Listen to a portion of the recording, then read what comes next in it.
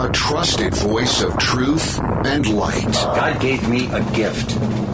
I shovel well. I shovel very well. And a rally point for those who've accepted the reality that they are not sheep. We've got a blind date with destiny. And it looks like she's ordered the lobster. This is the Brian Hyde Show. Well, hello there and welcome to the show. Thanks for being part of our growing audience of wrong thinkers. It's actually a lot more fashionable than it sounds, but you know, these things take time to catch on, right? Our show is brought to you by great sponsors like MonticelloCollege.org, the Heather Turner team at Patriot Home Mortgage, and LifesavingFood.com. I want you to pay close attention to that, LifesavingFood.com. I have a link in the show notes, which you'll find at BrianHydeShow.com, and you can check this out for yourself. Life-Saving Food is about food storage, and we're talking food storage with a 25-year shelf life. The cool thing about this is if it seems daunting, well, I don't know if I can afford a whole year's supply of food at one time. That's great. You don't have to buy a whole year's supply at one time. All you have to do is look at the different packages they have, everything from 72 hours up to a week to a month to several months, depending on the number of people that you're trying to put aside food for. They can handle it. And here's the best part. Mention the promo code HYDE when you decide to make your purchase, HYDE. That's the promo code. They'll knock 10% off the cost of whatever it is you're purchasing. Check it out for yourself, lifesavingfood.com, in the show notes at brianhydeshow.com. Well, we've got a lot to cover today, and the first thing I want to start with is, have you noticed the number of "I regret not getting vaxxed and now I'm dead" stories that are starting to circulate? I mean, some of these are clearly, I don't know if do I sound like I'm a left-wing liberal when I say some of these seem like they're written by bots, or at least they're circulated by bots. Because it's the same story under many different names. Well, I'm a nurse at this and that hospital, and, you know, the last thing I do is I hold people's hands as they beg me for the vaccine, and I just have to tell them I'm sorry, but it's too late. And then they die, and their families are deprived, and if they'd have just got their shot, you know. I don't doubt that there are probably some stories like that. I know the media particularly likes to seize on, well, you know, this particular right-wing personality used to rail against Dr. Fauci and rail against vaccines, but then he got COVID. And the last thing he said to his listeners was, please get the shot. Don't end up like me. I mean, it sounds like something right out of Central Casting, right? Isn't this...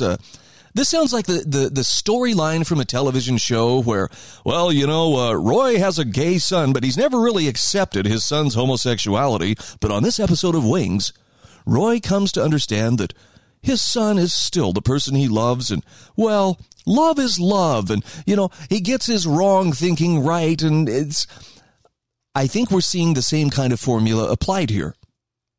Clearly. The memo has gone out. And the problem that I see here is there are people who obviously think this is still about a vaccine rather than the loss of informed consent. See, I haven't heard those words come out of any newscaster's mouth. I don't see those in any of the stories. Nobody's talking about informed consent. In fact, I bet if you ask most people on the street, hey, what do you think about informed consent? Their eyes are going to glaze over and they're going, huh? What are you talking about? Well, that's what's at stake. And the sooner you can realize it's not about, well, you just think vaccines are, you know, putting nanobots into your body and are going to kill off half of humanity. It's not that. And I'll grant you, there's a lot of different conspiracy theories out there. I don't know the truth of those theories or the lack thereof, but I know this. The push that is being mounted right now, whether it's through official sources or whether it's through kind of a backdoor approach. Hey, employers. Hey, businesses. You'll play ball, won't you? You'll make sure you say that only vaccinated people can come in here. Only vaccinated people can work here. Only vaccinated people can ride on public transportation. Or, for that matter, fly on an airplane. Just get vaccinated. Everything's going to be cool. But what they're not seeing, and I think they're deliberately not seeing, is it's the fact that we are being forced. We are losing our ability to give informed consent. And for some people, I don't care how well informed they are. You can tell them, well, this is the greatest thing ever. You can show them slide after slide. You can cite statistic after statistic. If it's not something that makes sense to them or something that they want to do, it is their absolute right. Let me put this another way. It's their absolute God-given right to say no. And you have no right, you have no moral authority to force them to make a decision that's more in keeping with what society needs from them right now. I'm sorry, I'm a little bit wound up about this. I've been thinking about it a lot over the weekend. And I'm seeing the beginning stages of a kind of medical apartheid starting to take shape. You know, a couple of weeks ago, we talked about the importance of call things what they are. This is segregation. And we are seeing a very open call for segregation in society. This time, though, it's really not so much about skin color. Although, interestingly enough, if you look within the minority communities, you'll find that the vaccination rates are low enough there that a lot of them will be turned away from their grocery stores, turned away from jobs because they haven't taken the shot. I don't know why this is so hard for people to understand, but you don't have a right to tell people to do things that they have a say in. And there are some people who are saying, well, you shouldn't have a say. We should be able to hold you down, or we should be able to forcibly make you take the vaccine. I mean, does that sound like a good idea? Does that sound like a medical decision that, well, the society knows what's best? I think of all the pro-abortion rhetoric that I've heard over the years, and I've heard a lot. And that's always kind of the worst case scenario they invoke. Oh, you're going to hold a gun to a woman's head. You're going to force her to have a baby that she doesn't want to have. And they're outraged. And you know what? As opposed as I am to abortion, I am also opposed to the idea that we have to hold a gun to somebody's head to force them to do something, because everybody knows what's right. You may disagree with me, and that's okay, but the same principle is at stake here. Holding a gun to someone's head, figuratively or even literally, to force them to take an injection of something that they do not want, is exactly as immoral as holding a gun to a woman's head to force her to have a baby. So what do we do about it? Okay, the first thing is we become better informed, right? You got to know your rights before you can actually claim them, use them, and defend them. Got a great essay here from Brandon Smith, who I have really come to like a lot of his writing. I think he has great clarity. I also like the fact that he doesn't appear to be holding any kind of partisan, considerations. When he weighs in on something, it's not about, well, this would be best for conservatives and this would own the libtards. I'm sorry, if you use words like libtard, you're part of the problem. And I'm not saying that you're a bad person. I'm saying that's a crutch. It's shorthand for I want to label people so I don't have to deal with them on an individual basis. You're part of that tribe. I'm part of this tribe. We got enough tribal thinking. We don't need more. What we need is a resistance movement against medical tyranny. Now, I understand if this sounds far-fetched. I don't expect everybody to agree with me. In fact, I expect some of the people who probably agreed with me on a lot of stuff, yeah, Brian, yeah, you're a good guy, are going to be like, what the heck are you doing? When did you leave the reservation? But I'm trying to be consistent in my principles here. And this is not always easy. So bear with me when I say what we are looking at here is an authoritarian medical hierarchy that's being established as having power over our lives. I actually heard a quote over the weekend. I wish I could find the tweet that talked about this, but it just flat out said, it's time that we take for those state and local leaders who are refusing to do lockdowns, refusing to do mask mandates, refusing to, pressure businesses to do the vaccination mandates. It's time we remove them from power, or at least we step beyond them and give that power to medical authorities. Oh my goodness. Does that really sound like a good idea?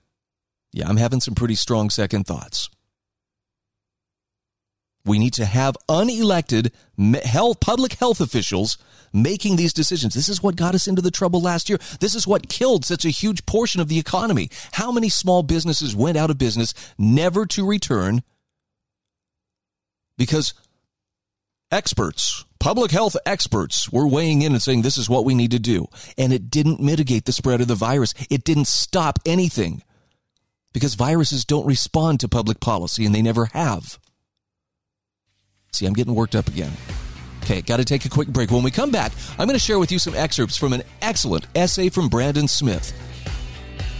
He talks about why we will not comply must become the battle cry of those who will resist our growing medical tyranny. And I sincerely hope you are one of those people who will resist.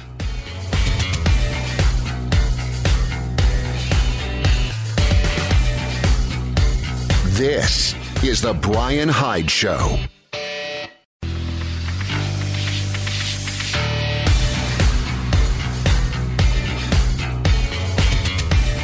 This is The Brian Hyde Show. Hey, welcome back to the show. I'm realizing now I really went off in that first segment, so for those who are just tuning in for the first time, sorry. That's about as worked up as I get, but I'm feeling so strongly about this because what I see happening is leading us to a place that I don't think anybody wants to go. Even though we're all scared, we're all concerned. Look, every single person within the sound of my voice knows someone who recently either was diagnosed with or is recovering from COVID. I don't doubt that this Delta variant, it's probably bad news. But it's not worth giving up the things that matter most. And your autonomy, your personal ability to exercise self-determination. See, I'm not even using the word liberty here. I'm just talking about being able to make your decisions because you know what's best for you. That is in danger of being taken from us by people who have wanted power all along but have just been waiting for the right kind of leverage to get people scared enough to where they would not only, grudgingly give up their freedoms, but would willingly hand them over.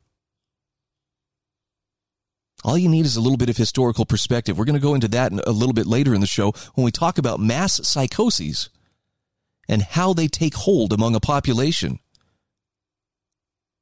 But for now, let's talk about Brandon Smith's article, We Will Not Comply, a campaign against medical tyranny. He says, I've been feverishly writing lately on COVID mandates and vaccine passports issues, and he says, I'm sure most readers understand why. We are currently at the cusp of a great conflict against the powers that be. People who are exploiting the mostly manufactured COVID crisis for unprecedented political and economic control.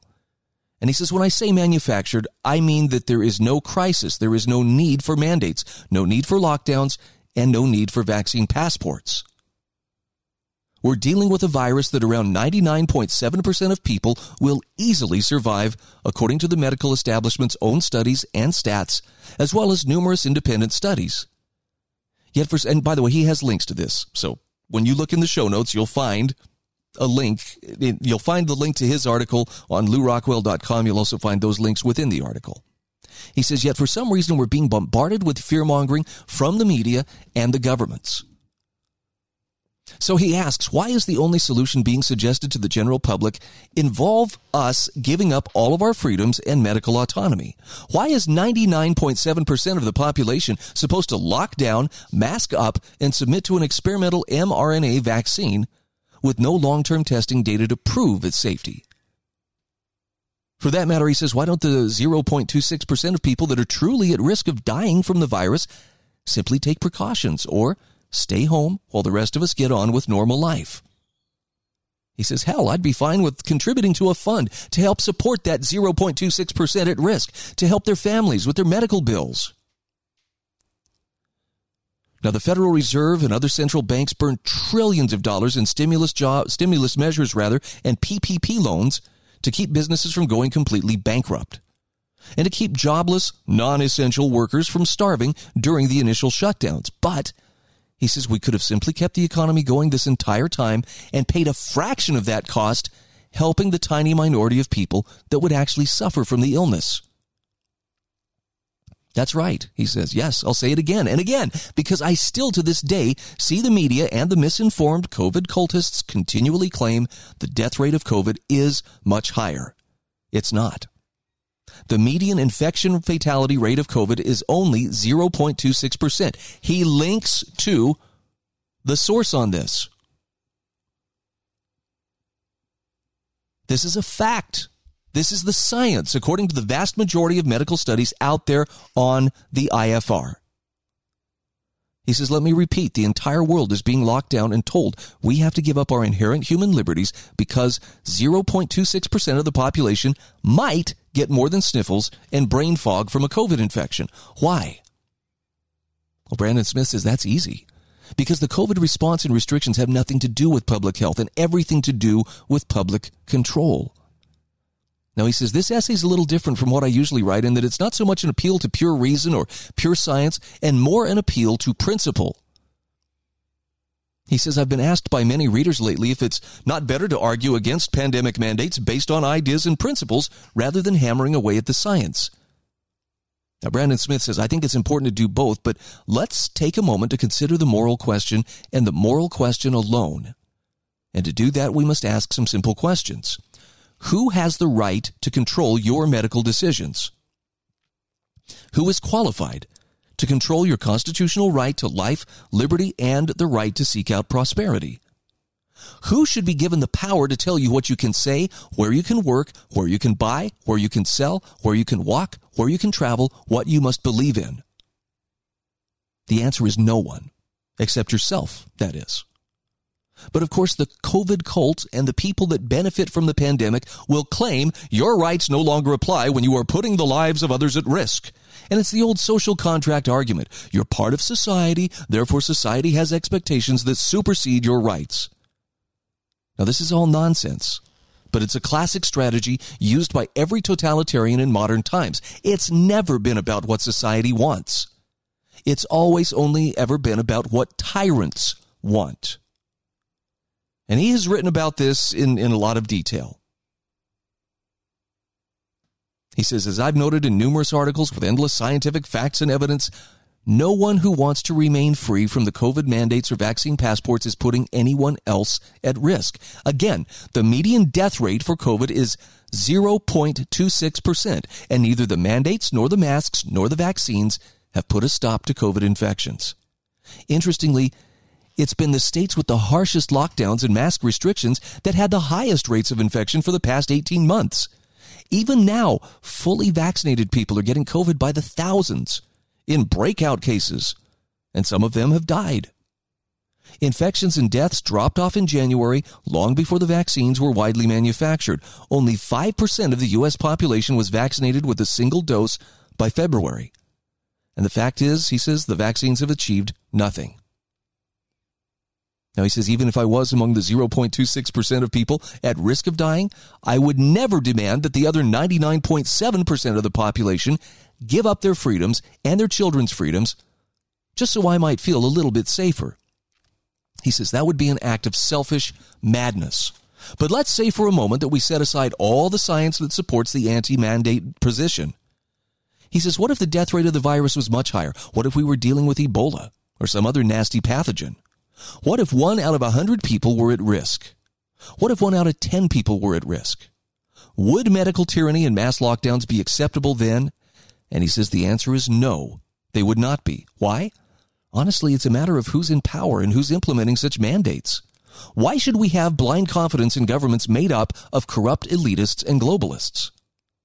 Who are they to look out for our best interests? How are these people qualified to protect the public trust?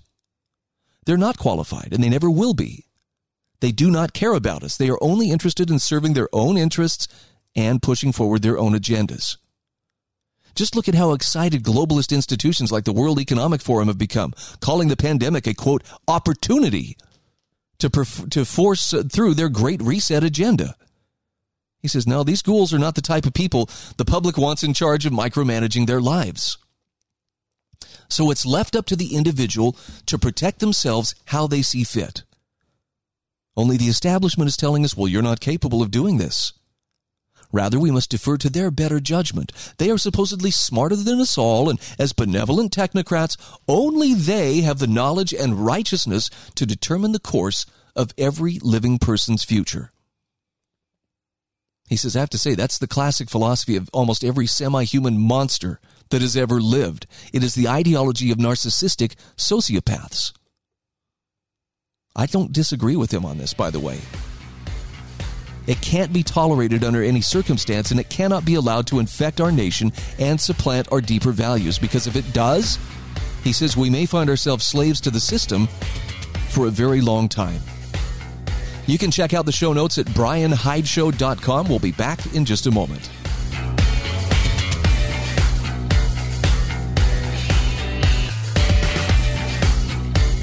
This is the Brian Hyde Show.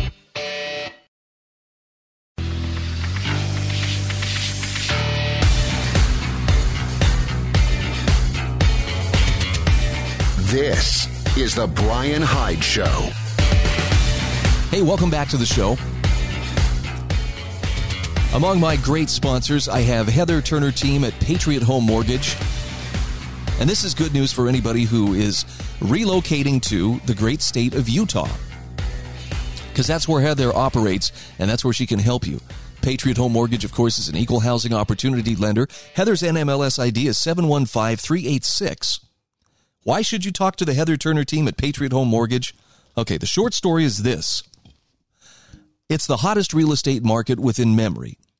Homes go on the market and they are snapped up instantly, which means you need to have your financing in order. Well, Heather has decades of experience in the lending industry. She is the one you want on your side to make things happen when time is of the essence. And I'm talking from VA loans to traditional loans to reverse mortgages, even if you're refinancing your existing mortgage.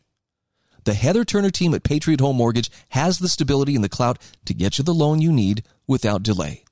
You can stop by and visit their offices at 619 South Bluff Street in St. George. Call 435-703-4522 or click the handy-dandy link in my show notes at thebrianhydeshow.com, and it'll take you right to Heather. That's the Heather Turner Team at Patriot Home Mortgage, and I'm grateful to have them as a sponsor. I've been sharing an article here from Brandon Smith. We Will Not Comply, a campaign against medical tyranny. And since we've done a good job, I think he's done a good job of setting up the problem. Now let's talk about the solution. He says, I've been warning for the last year. Multiple governments are keeping pandemic lockdowns and restrictions in place, or they're bringing them back in the case of the U.S. He says it should be clear to everyone that this circular process of medical tyranny is not going to end. It is never meant to end. The goal of the establishment of globalists and governments is to keep the restrictions in place indefinitely. And why not? Okay, looking at it from their point of view. It is the most marvelous means of control that any of them have seen within their lifetimes. An invisible enemy that only we can protect you from? Oh, yeah, this is a totalitarian's dream. He says the mainstream media has consistently attacked the claim that governments would enforce vaccine passports as a conspiracy theory. But now they're openly admitting that the plan is to institute vaccine passports, and they're vigorously defending it. They're discussing with avid fervor how they might be able to force or compel each and every person to take the jab, even if they don't want it, even if the jab serves no purpose. Now, Brandon says, I have my own suspicions of the jab and its purpose and safety, but let's not forget the jab is at the very least a stepping stone to vaccine passports. Those passports are the key to everything. Without the passports, medical tyranny cannot be established. Without the passports, they have no leverage over the population to dictate the fundamental aspects of our lives. They need the passports in order to get their great reset. Without a papers, please social credit system in place, their reset will fall apart. So it's imperative that above all, the vaccine passports are never allowed to take root. The program must be stopped and destroyed. This is where you and I come in, because we are going to have to be the people who resist it. Now, Brandon Smith says, look, I'm not a major influencer in conservative or liberty movement circles. I'm not a big YouTube personality or a media juggernaut. I have no big business backing or deep pockets to spur a national campaign. He says, I'm not particularly fond of public speaking, though I've learned to deal with it. I'm just a writer with a love for the values of freedom, the values of reason, and in many cases, the values of faith that give humanity meaning. And he says, what I see is a deadly serious need, and that is the need for an organized front line against the storm of dictatorship that's on our doorstep. So what he suggests is simple. A national campaign against the medical passports, globalists, socialists, and corporatists, he says, understand the concept of pressure and how to apply it to get what they want. He says, I believe we must also learn how to wield pressure in the opposite direction. It's not enough to sit in our homes, isolated from each other, content in the knowledge that millions of other people feel the same way we do. We must also take action. And here's what he's talking about. We must send a message. We will not comply. He says, I'm not sure that any single person out there has the clout to drive this campaign alone, and it's probably better that way. What's required is a mass movement united by principles, not a movement tangled together by a cult of personality. Sorry, Trump supporters, but that's one of the things that I think we learned a hard lesson on this last 4 years. Now, he says there are many ways we can do this resistance movement, from simple actions to more complex strategies. Any liberty activist can send a message through signs, bumper stickers, advertisements, billboards, etc., reminding the establishment that we will refuse to submit to the jab or vaccine passports under any circumstances. They need to understand that there is nothing they can do that will make us change our minds. Nothing. The primary strategy of the COVID cult has been to work with larger corporations to demand proof of vaccination. In other words, vaccine passports.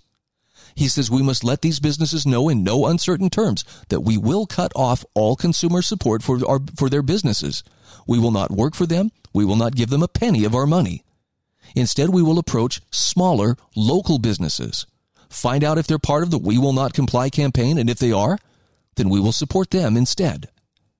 It's time to teach these corporations a lesson, and put them out of commission by removing our money and our labor from their pockets.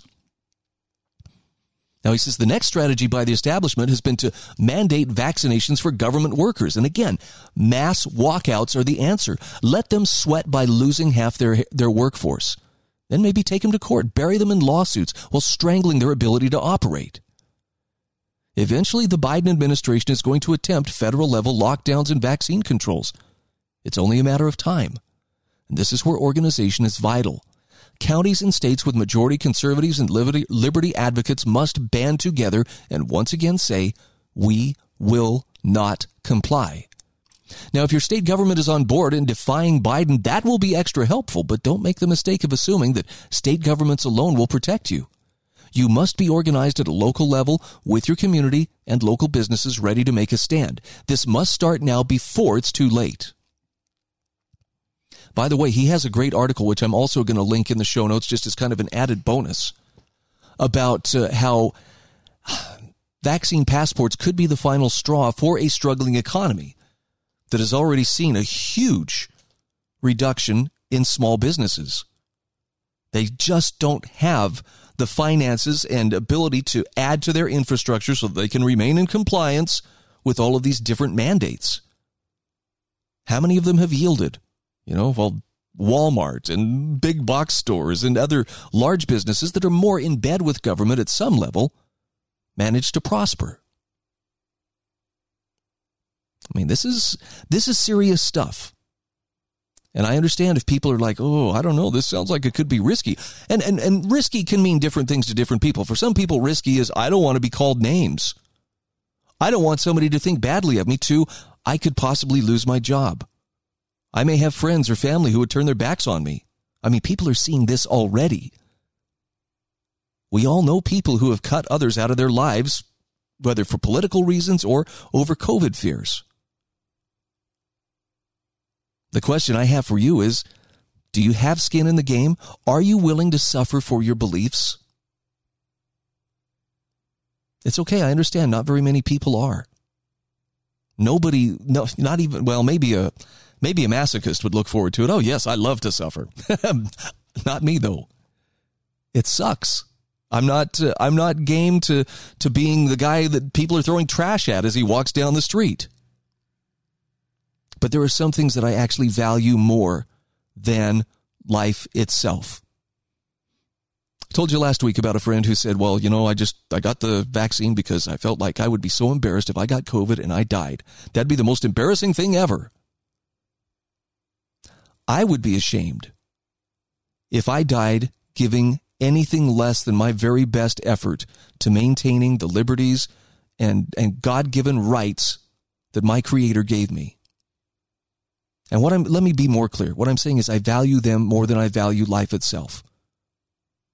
Death does not scare me. Having failed to uphold the principles that I hold most dear, that scares me. I hope I'm not alone in this. I don't think I am. But I hope you'll check out these 2 Brandon Smith articles. They are worth your time. Consider becoming part of the resistance. He says, I believe we're living here at this crossroads now for a reason. He says, I believe we're meant to be here, that we're being given a chance to be the right people in the right place at the right time. I agree with him. Brandon Smith says, I believe that we can end this evil, but only if we dare to try. And it begins with that one simple step, telling the world we will not comply. And then we have to follow through on our promise. See, it's so simple. Okay, I get it. It's not that simple, but that's where it starts. And I think the first hurdle, at least for me, is getting over that idea, but I'm all alone. You're not. You are never alone when you are standing for what's right. Don't forget that.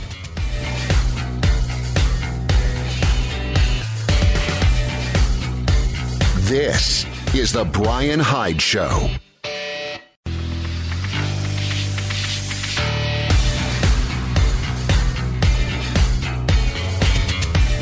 This is The Brian Hyde Show. All right, welcome to the final segment. I must have really built up a head of steam this weekend because I feel so much better for getting this stuff off my chest. Thank you for hanging along and, coming along for the ride. To fully appreciate the kind of mental conditioning that's taking place in our society today, it's helpful to delve into the dynamics of mass psychoses. Now, I'm not an armchair psychiatrist. I'm not going to pretend that I'm one. But I did come across a 20-minute video last weekend that made sense. This was created in conjunction with the Academy of Ideas. It explains what mass psychosis is, how it starts, whether we're experiencing one right now. And I'm just going to play a little excerpt of it for you, just so you can get a feel for it. There is a link in today's show notes. This is mass psychosis, how an entire population becomes mentally ill. Check this out. In this video, we are going to explore the most dangerous of all psychic epidemics, the mass psychosis. A mass psychosis is an epidemic of madness, and it occurs when a large portion of a society loses touch with reality and descends into delusions. Such a phenomenon is not a thing of fiction. 2 examples of mass psychoses are the American and European witch hunts of the 16th and 17th centuries, and the rise of totalitarianism in the 20th century. During the witch hunts, thousands of individuals, mostly women, were killed, not for any crimes they committed, but because they became the scapegoats of societies gone mad. Okay, I'm going to stop it there, but I want to encourage you to take 20 minutes of your day and watch this. It's very revealing. And, the fact that it's happened before, I think, the one that most people should be able to relate to is, well, how did totalitarianism rise in the 20th century? I still recommend as one of the finest books that you can possibly read, They Thought They Were Free by Milton Meyer. In fact, the subtitle of this is, They Thought They Were Free, The Germans, 1933 to 1945.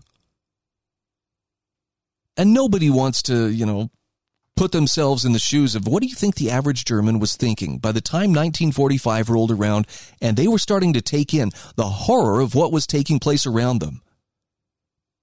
Do you not think that maybe a few of them were wondering how on earth did we get to this stage? And the truth of the matter is, yeah, there were a lot of them who knew. There were a lot who knew earlier than 1945. But by the time the totalitarians really had come into power, it was too dangerous to say anything. And the phenomenon that he describes, this was a common thread that people expressed when it came to that realization of, ooh, this is not good, was they all waited. They all hung on for that, well, there's going to be a big shock, you'll see, and everybody will, at once, they'll figure out this is really bad and we shouldn't be doing this. But that shock never comes. And it's because totalitarianism comes in incrementally. We're even seeing this with the COVID crisis. So if you want to look at what mass psychosis is, and especially how can the stages of a mass psychosis be reversed, I think you'll really like this. It's in the show notes. Check them out. BrianHydeshow.com. This is show notes for August 9th. One other thought for you. A friend reminded me the other day, posted this message on Facebook. It's very simple, very short, but it said, no one is coming to save you. Get up. Be your own hero. I've heard this before, and I believe this. I believe this especially when it's an election year. And I'm looking around at the almost fanaticism that some people, drift into, thinking, well, this personality is going to save us. And I think, no, you're putting too much faith in something that is merely political. Now, that's not to say something good can't happen or they can't slow the progress of the juggernaut of Leviathan, but you're going to have to save yourself. And while that seems like a daunting thing, if liberty is something that is experienced best at an individual level, you better believe it's something that you are capable of securing for yourself. Now, that doesn't mean it's easy. It just means it's possible. But when it comes to the truth, this is the thing that's going to help you the most, is actually understanding what is true and what isn't. Well, Brian, we can trust, our media to tell us what's going on and to make sure that if there was any hanky-panky going on the part of these politicians or anybody else, why, the media would tell us. That's their job. Okay, well, let's go there. Going back to a column I wrote a few years ago about looking for the truth, you're on your own. I just want to revisit the incident of the Covington High School students who were in Washington, D.C. at the Lincoln Memorial, and they were, if you remember, there was a number of different demonstrations going on there. I believe this was in conjunction with the anniversary of Roe v. Wade, so there was a lot of people, there in Washington. But what we remember first, most of us, the first time we heard about Covington High School students, was a very short video of teenage boys being disrespectful to a Native American activist. Do you remember that?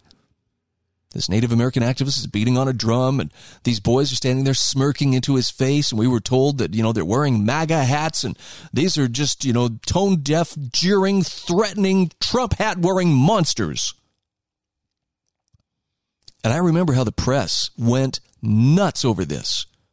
Talked about how Nicholas Sandmann had such a punchable face, and, this is what's wrong with America, and they heaped wishes for destruction upon these young men, particularly Nick Sandmann.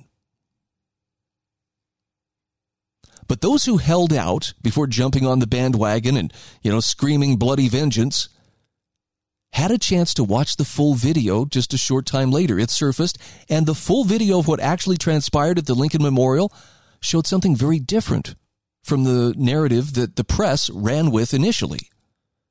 Because it turns out the young men from Covington Catholic High School were standing on the moral high ground after all. They were the ones peacefully enduring more than an hour of intense, racist heckling from a group of black nationalists who baited them with taunts of crackers, faggots, pedophiles. The boys were accused of being future school shooters and having incestuous lineage. They took the abuse without taking the bait, and they refused to become confrontational. It was all there in the video. I mean, leave it to the black Hebrew Israelites to act out in ways that made Westboro Baptist Church look reasonable by comparison. But the same group of antagonistic racial instigators was also the source of repeated taunts and insults hurled at that Native American activist before he mysteriously walked up to the smiling high school students while drumming. If you watched the video, you can see this for yourself. We were sold a false version of what took place. And what's sad is an astonishing number of people took the bait without question. Now, to their credit, there were a few media personalities who stepped forward and apologized for the initial knee-jerk reaction. But what about the outlets that originated the story? Did we ever get a mea culpa from them? Why did so many news media sources choose to run with the original and false narrative that the MAGA hat-wearing high school boys were the aggressors? Why was there no acknowledgement of what was actually being said by the black nationalists? It's no secret. Much of the mass media in America had an insatiable hatred for the president at that time. So the press had the opportunity to reassess how and why it could have misjudged the American voter so decisively when they elected Trump back in 2016, and they missed the way the election would go, but instead they doubled down on their determination. Well, the election was a combination of racist troglodytes and Russian interference. That's what brought Trump into power. And they simply couldn't imagine that their own lack of ethics and their lust to control others through the information they publish could have damaged their once vaunted credibility. I mean, hubris doesn't begin to describe the kind of arrogance at play here. Look, we live in a time when anyone who wishes to understand the world around them better get used to dealing with incomplete and sometimes misleading information. This is why it's always preferable to go to the source whenever possible. Otherwise, we can become somebody's unwitting dupe. It comes down to whether we place greater value on truth or political advantage. Trust, once broken, is not easily regained. It cannot be insisted upon. So when the press tells you have to believe us, we're the press. Do you know who we are? Sadly, we know exactly who you are. And by the way, I'm not suggesting anger or hatred of the media is the answer. What I'm suggesting is you better become a fact checker yourself. You better become the propaganda-proof person with a finely tuned BS detector that can sort fact from fiction. Not so much having all the right answers. It's knowing how to ask the right questions. People who can ask good questions will have a better understanding of the world around them than the people who simply cling to the party line the strongest. All right, this almost felt like a sermon. I almost want to say amen at the end of it, but thanks again for being part of our audience. Check out the sponsor links at thebrianhydeshow.com.